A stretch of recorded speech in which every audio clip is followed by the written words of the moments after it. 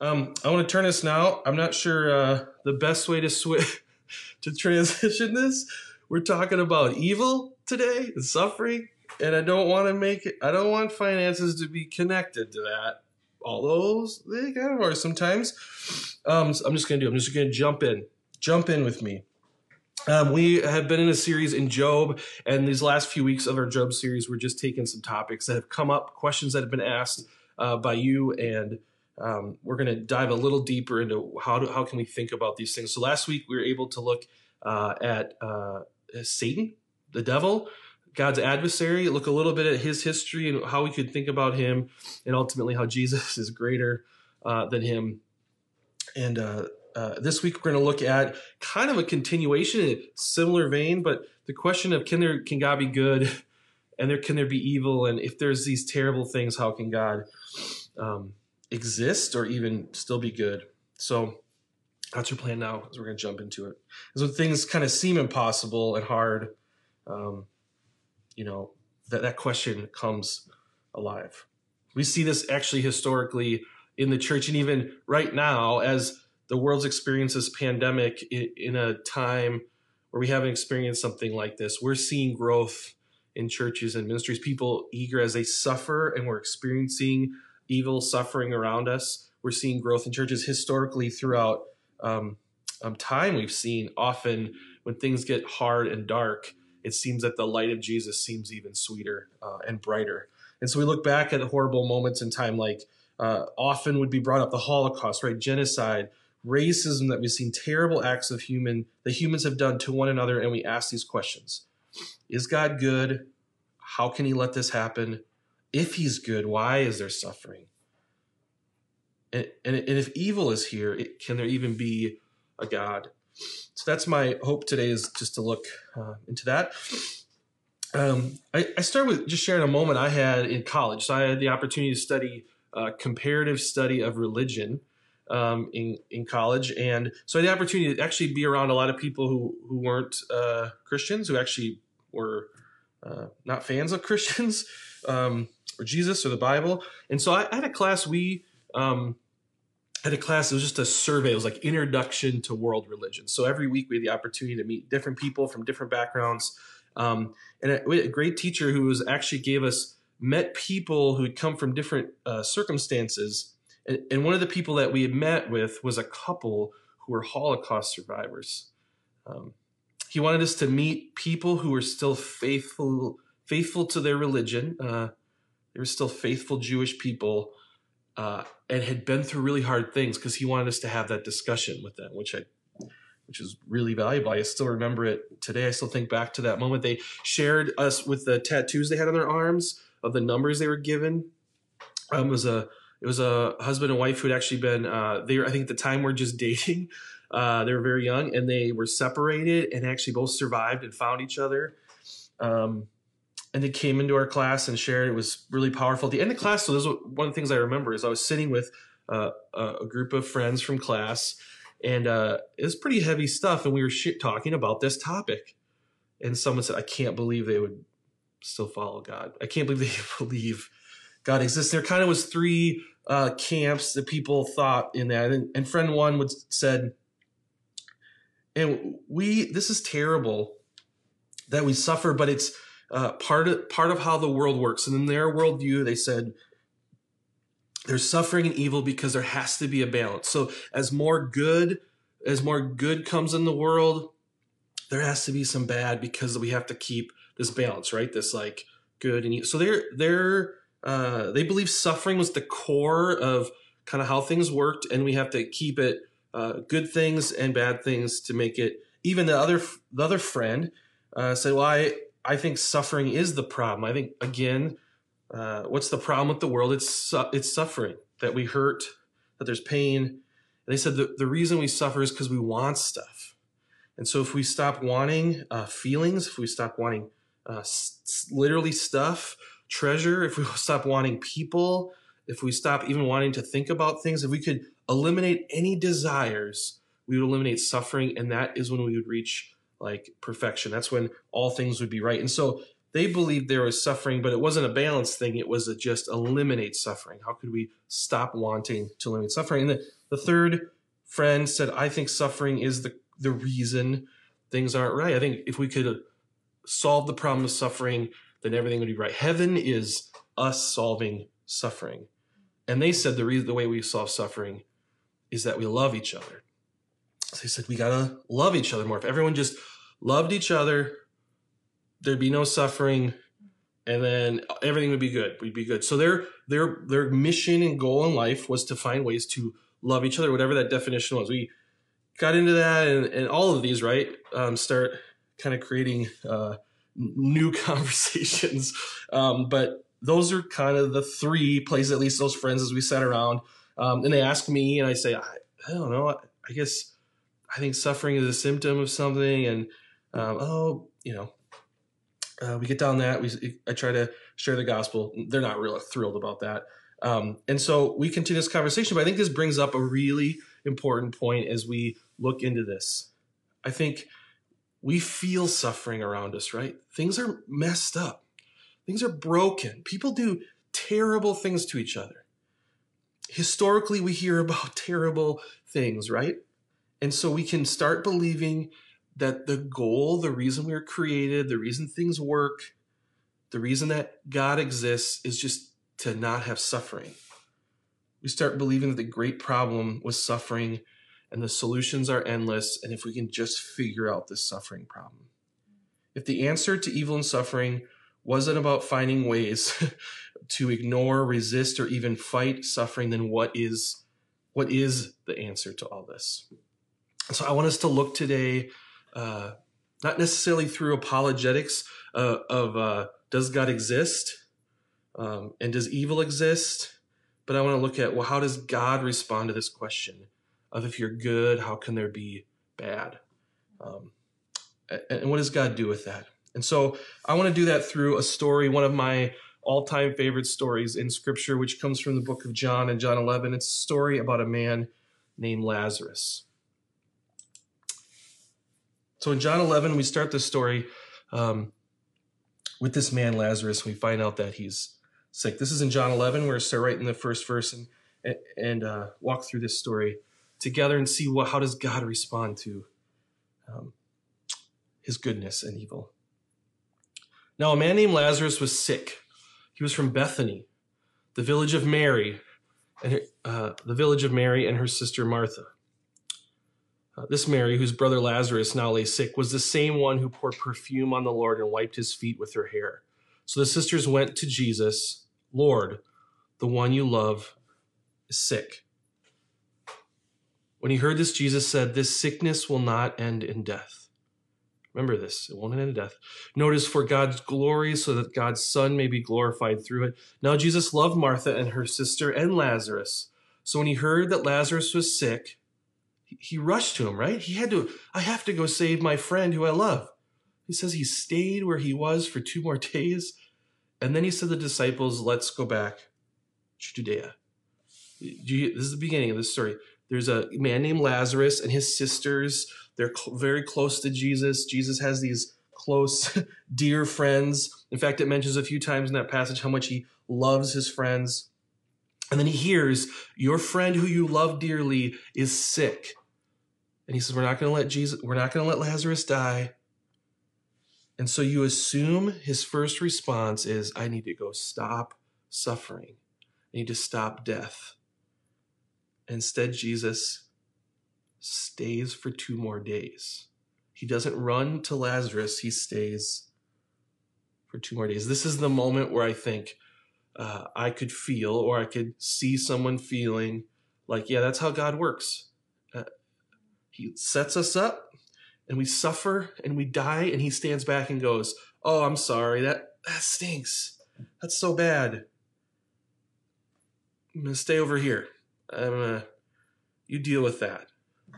If we don't read the whole story here, which we're going to get to, we might feel like, what? Why did you stay?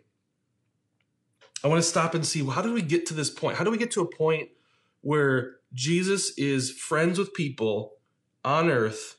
God himself has come to earth, and he's friends with people, and those people are dying and suffering. How do we get to this point? So let's take a little journey all the way back. Last week we were back in this part of Scripture as well, into Genesis 1 in the beginning. Let's see how stuff starts and how we get to a point of seeing Jesus' friend dying. So this is Genesis 1. This is the beginning of Scripture. It says, in the beginning God created the heavens and the earth.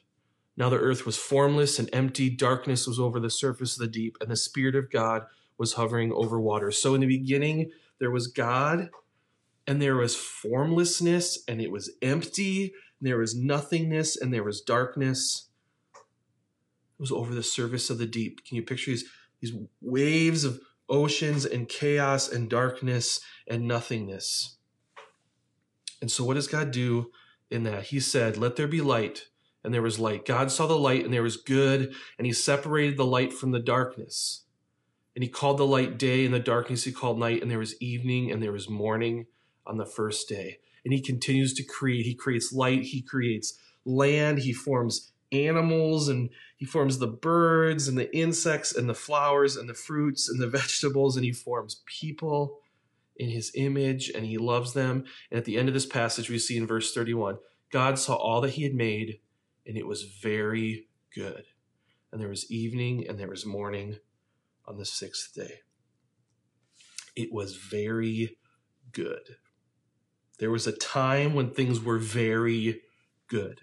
When God created everything and it was good, he took nothingness, he took darkness, he took chaos, he made order out of it, he made light. He made something and it was good. He made good because he is good. All good. This question wasn't being asked. People weren't saying, is God good? People were with God and things were right. Things were good. Then we hear for the first time something goes wrong. Last week we had the opportunity, if you haven't heard that, you can listen to that message from last week, but we had the opportunity to see God's adversary come in, and the question gets asked for the first time. The same question we're asking today as we see suffering. The serpent comes and talks to Adam and Eve, and he asks them, are you sure you can't eat from this tree in the garden? And Eve says, no, I think we can eat from all the trees, just not this one. And I think we'll die if we do. God says we'll die. And the serpent says this, you will not certainly die, the serpent said to the woman, for God knows that when you eat from it, your eyes will be opened. You will be like God, and you will know good and evil. As if we want to know. You'll be like God. You can be a God and you can know good and evil. When the woman saw that the fruit of the tree was good for food and pleasing to the eye and also desirable for gaining wisdom, she took some and ate it. She also gave some to her husband who was with her, and he ate it. Then the eyes of both of them were opened, and they realized that they were naked. So they sewn fig leaves together and made coverings for themselves. Now God finds them and explains, you now have been disobedient. You've turned from me. You're actually turning to yourselves because you want to know good and evil. And so now they've been cursed. He curses the serpent, which we looked at last week. And now he explains to the woman what life is going to look like now that you understand good and evil. So he says to the woman, I will make your pains in childbearing very severe. With painful labor, you will give birth to children. Your desire will be for your husband, and he will rule over you. He causes disunity in marriages. He causes pain in childbirth. He says to Adam, because you listened to your wife and ate the fruit from the tree about which I commanded you, you must not eat. Cursed is the ground because of you. Through painful toil, you'll eat food from it all the days of your life. Now there's going to be disunity. There's going to be relationship problems between the earth and people. Just even in producing food, it will produce thorns and thistles for you, and you'll eat the plants of the field. By the sweat of your brow, you'll eat your food until you return to the ground, since from it you were taken. For dust you are, and to dust you will return. That sounds a lot like suffering, and it sounds terrible, and that's what we experience. Right? Pain, physical pain, relational pain, work that's hard and painful and it doesn't always produce anything. It's hard, suffering. And so from that day on, we saw good and evil, right? We experienced that people were taken out of the garden and now experienced God's goodness, but also the brokenness of being disobedient. They saw the light and the dark, the order and the chaos, the love and hate, the true worship and the idol worship, life and death and peace and suffering. Those were experienced. We want to become gods, right? We want to take care of everything. God's little g gods. We want to live maybe without God, right? And what that does is it brings suffering. It brings hard things. It sounds like a lot of suffering, and it does make us ask the question, where is God in all of this? We tend to not ask the question, where are we in all of this? We ask the question, does God care about our suffering, about evil? Does God even love us? I love what C.S. Lewis says about this and the problem with pain. He says the problem of reconciling human suffering with the existence of God who loves. So he's actually in there talking about this question, people asking this question, does God even exist if there's all this suffering? He says the problem with reconciling human suffering with the existence of God who loves is only insoluble so long as we attach a trivial meaning to the word love and look on things as if man were the center of them. Man is not the center. God does not exist for the sake of man. Man does not exist for his own sake. Thou hast created all things, and for thy pleasure they are and were created. They were made not primarily that we may love God, though we were made to do that, but that God may love us, and that we may become objects in which the divine love may rest well pleased. He's saying here that maybe our view of God's love is too small and our view of ourselves is way too big. And so what happens is we dwell on ourselves, the suffering on us, and we start saying, what's God doing? And we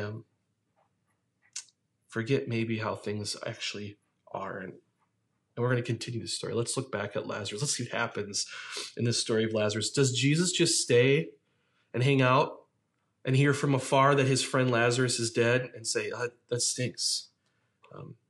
Or is he really this God of this great love? Does he give us a picture of what this enormous love is? And does he actually answer the question, what do we do with suffering? I think he does. So let's continue in chapter 11 of John. So when he heard that Lazarus was sick, he stayed where he was for 2 more days. And then he said to his disciples, let's go back to Judea. We read that before. But Rabbi, they said, a short while ago, the Jews there tried to stone you, and yet you're going? Well, he answered, are there not 12 hours of daylight? Anyone who walks in the daylight will not stumble, for they see by this world's light. It is when a person walks at night that they stumble, for they have no light. After he had said this, he went on to tell them, our friend Lazarus has fallen asleep, but I am going there to wake him up. His disciples replied, Lord, if he sleeps, he'll get better. Jesus had been speaking of his death, but his disciples thought he meant natural sleep. So I love this. So Jesus told them plainly, Lazarus is dead, and for your sake I am glad I was not there, so that you may believe. Let us go to him.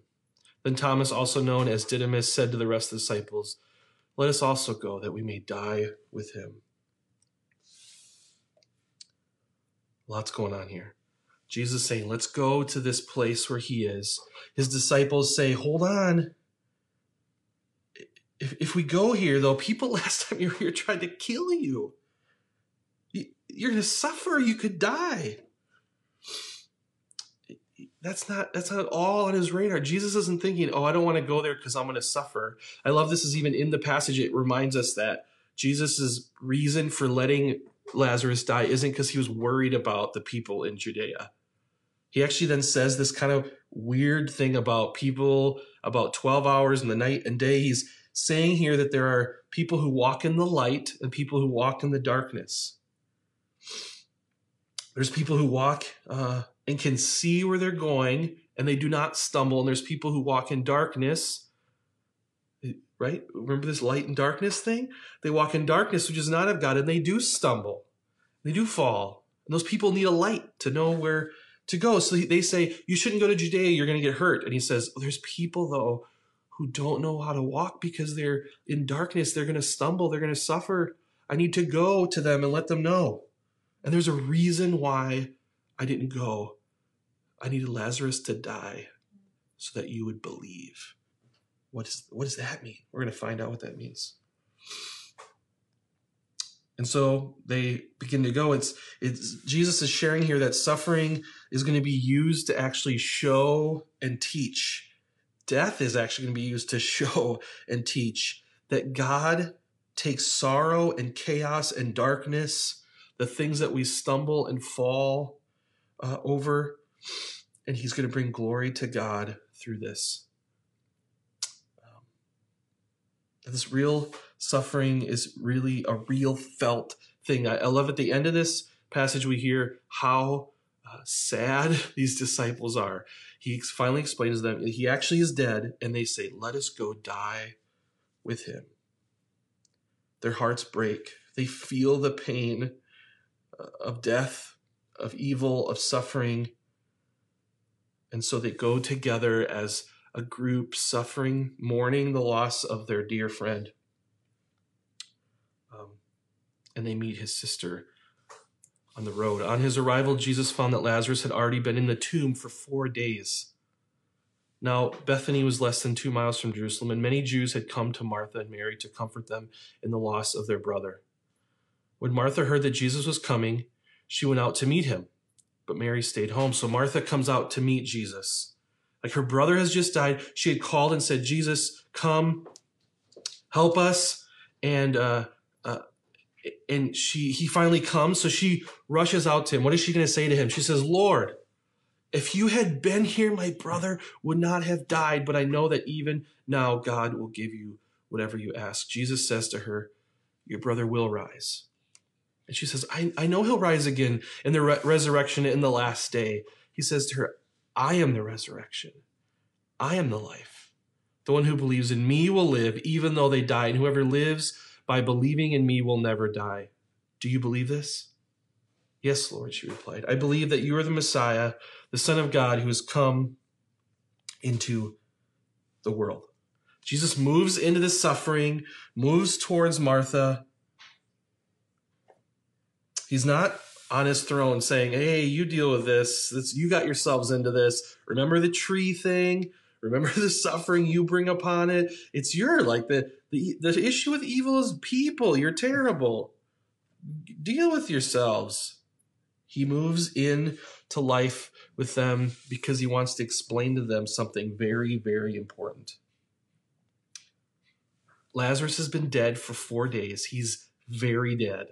It makes it clear this isn't like he just maybe died, so we're not actually sure in the story if he's dead, which will make later even more impressive. Many have come to mourn. Many are sad. They're heavy-hearted. There's a gathering of mourners sitting together, remembering Lazarus, asking why. Why would this happen? Does God care?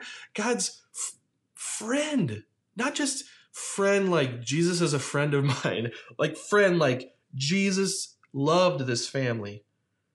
How could this happen? Does God even care? Is God even good? Martha runs to see Jesus and she says, why weren't you here? We told you days ago that this was happening. Why weren't you here? Where were you when my brother was dying? Where was God? Well, you're here now. I know you can do miracles. I know you can ask God anything you want. So raise him up. Make this right. And he tells her, yeah, your brother will rise. And she's thinking, oh, you mean someday? Yeah, Jesus, thanks. I don't need that advice. Hey, but remember, one day he'll be in heaven. You guys will be hanging out in heaven together. I don't need that. I get one day he'll rise. And Jesus says, no, let me make myself clear. You will look for ways to solve this suffering problem. to end it, to ignore it, to maybe prolong death, to just end pain and this feeling you have. Let me be clear.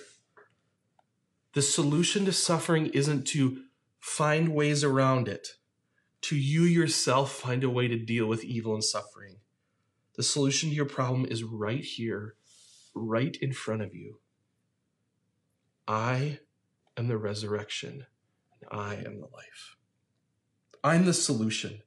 Right now, right here, not long into the future, not someday you'll be in heaven, but right now, cling to me and you will have life. Right now is the answer to this. The answer is Jesus, clinging to Jesus, not that suffering wouldn't happen. Our hope isn't in, I hope I don't suffer someday. If we could just eliminate suffering, everything would be good. No, everything is good because Jesus right now is the resurrection and the life. Not feeling bad isn't the mission. Not feeling bad isn't life. Not being happy isn't life. I am the life. I'm right here. I'm right with you. I am the resurrection. Let's go all the way back to the garden, right? I'm good, I'm right, I'm just, and I love you. Turn to me. I'm not just taking away suffering. Don't follow me and cling to me because suffering be like, cling to me because I am Christ and I bring you life. The answer is not to alleviate suffering, but to turn to Jesus while we suffer. Because I am the resurrection and the life. I've looked to Martin Luther King Jr. and the people who fought for civil rights and read a lot and been so encouraged by them. And Martin Luther King Jr. was asked, how do you deal with this great suffering? You seem to suffer and almost be okay with it. How do you sit in that suffering? And specifically, he was asked, how do you deal with suffering as you do nonviolent protests? As you march with people, you don't cause others to suffer back, to fight suffering and oppression. In fact, you seem to almost sit in that suffering. How do you manage to do that? And this is what he said. Here's how he manages to suffer in the moment. It's as if he's not clinging to alleviating suffering, but to something else. He says, this belief that God is on the side of truth and justice comes down to us from the long tradition of our Christian faith. There is something at the very center of our faith which reminds us that Good Friday may reign for a day, but ultimately it must give way to the triumphant beat of the Easter drums. Good Friday may reign for a day, but ultimately it must give way to the triumphant beat of the Easter drums. There's something at the very center of their faith, and that very center is Jesus, the life and the resurrection. Let's continue our story. After she had said this, she went back. She just said, yes, I believe. To call her sister Mary aside, the teacher is here, she said, and is asking for you. When Mary heard this, she got up and quickly went to him. Now, Jesus had not entered the village, but was still at the place where Martha had met. He's still outside the village. I don't remember him actually asking for Mary necessarily, but Martha says, you got to go talk to Jesus. When the Jews had been with Mary in the house, comforting her, and noticed how quickly she got up and went out, they followed her, supposing she was going to the tomb to mourn there. When Mary reached the place where Jesus was and saw him, Mary now is out there, right? Summoned by her sister, go see Jesus. She fell at his feet. Lord, and she asked the same question. If you had been here, my brother would not have died. Why do you not care about this suffering and death? Jesus sees her weeping, and the Jews who had come along with her also weeping. And he was deeply moved in spirit, and he was troubled. Where have you laid him? He said. Come and see, Lord, they replied. Jesus wept. The Jews said, see how he loved him. But some of them said, could not he have opened the eyes of the blind man? Have kept this man from dying? We see what happens here. Mary runs to him, is weeping. Everyone's with her, weeping. Jesus weeps. It's the shortest verse in the Bible. It's always the Bible quiz question. What's the shortest verse about? Jesus weeps. I knew that verse for a long time. I had no clue what it was. I was like, oh, that's weird that Jesus cried. Jesus wept. He suffered with them, he felt the pain. Our God feels the pain of evil and suffering and has moved towards us to give us the good news that there is life in him. It's interesting, though, as he weeps with them, is troubled in his spirit. It makes me think, why didn't he just heal him? Why didn't he hear from afar, Lazarus is sick, and he says, no, he's not. And we hear stories of that. Jesus, someone comes to him, this soldier comes to him and says, hey, my daughter is sick, and he says, she's healed.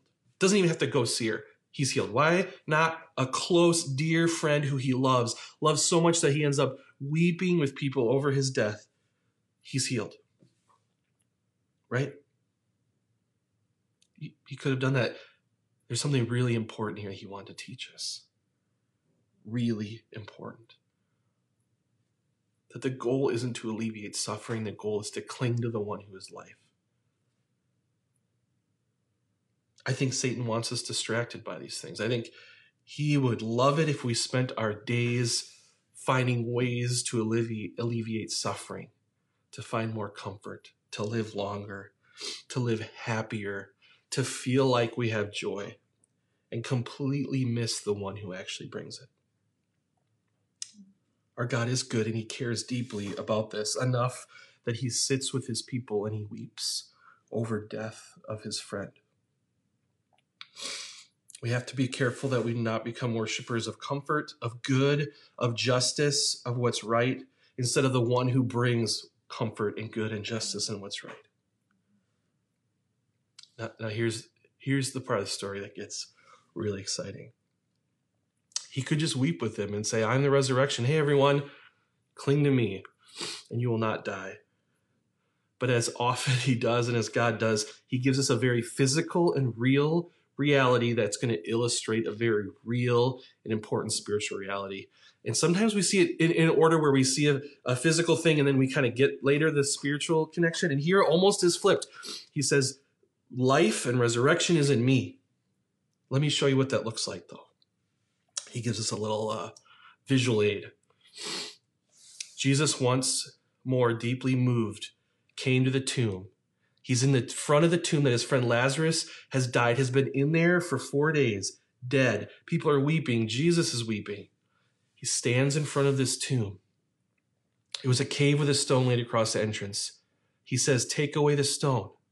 But Lord, said Martha, sister of the dead man, by this time there's a bad odor, for he's been there for days. She maybe assumes he's just going to go in and weep next to the body. Then Jesus said, did I not tell you that if you believe, you will see the glory of God? He's saying, now watch this. I'm going to show you. I'm going to give you a little illustration here. We don't have a flannel graph to show the pictures, right? I'm going to literally right now show you what I mean by this. So they took away the stone, and Jesus looked up and said, Father, I thank you that you have heard me. I knew that you always hear me because I said this for the benefit of the people standing there, that they may believe that you sent me. Remember, he cried out to the Father to save his friend Lazarus. And when he had said this, Jesus called in a loud voice, Lazarus, come out. And the dead man came out, his hands and feet wrapped with strips of linen and cloth around his face. Jesus says to him, he sees his friend Lazarus wrapped in dead man's clothes, and he says, take off the grave clothes. Let him go. Do you see this moment? This story could have been 4 verses. Lazarus was sick. Jesus healed him. They went and hung out, had a good time, right? That could have been the whole thing. But instead, Lazarus was sick. Jesus says, I'm going to show you how we have to think about this suffering and this evil, because I'm worried that you're going to be worshiping non-suffering rather than me. And he goes and he teaches and he turns people to him and he says, I'm the one. And Lazarus is alive. He is risen. And glory goes to Jesus. People turn to Jesus, not just to, oh, I'm glad Lazarus isn't dead. Jesus has the power over death.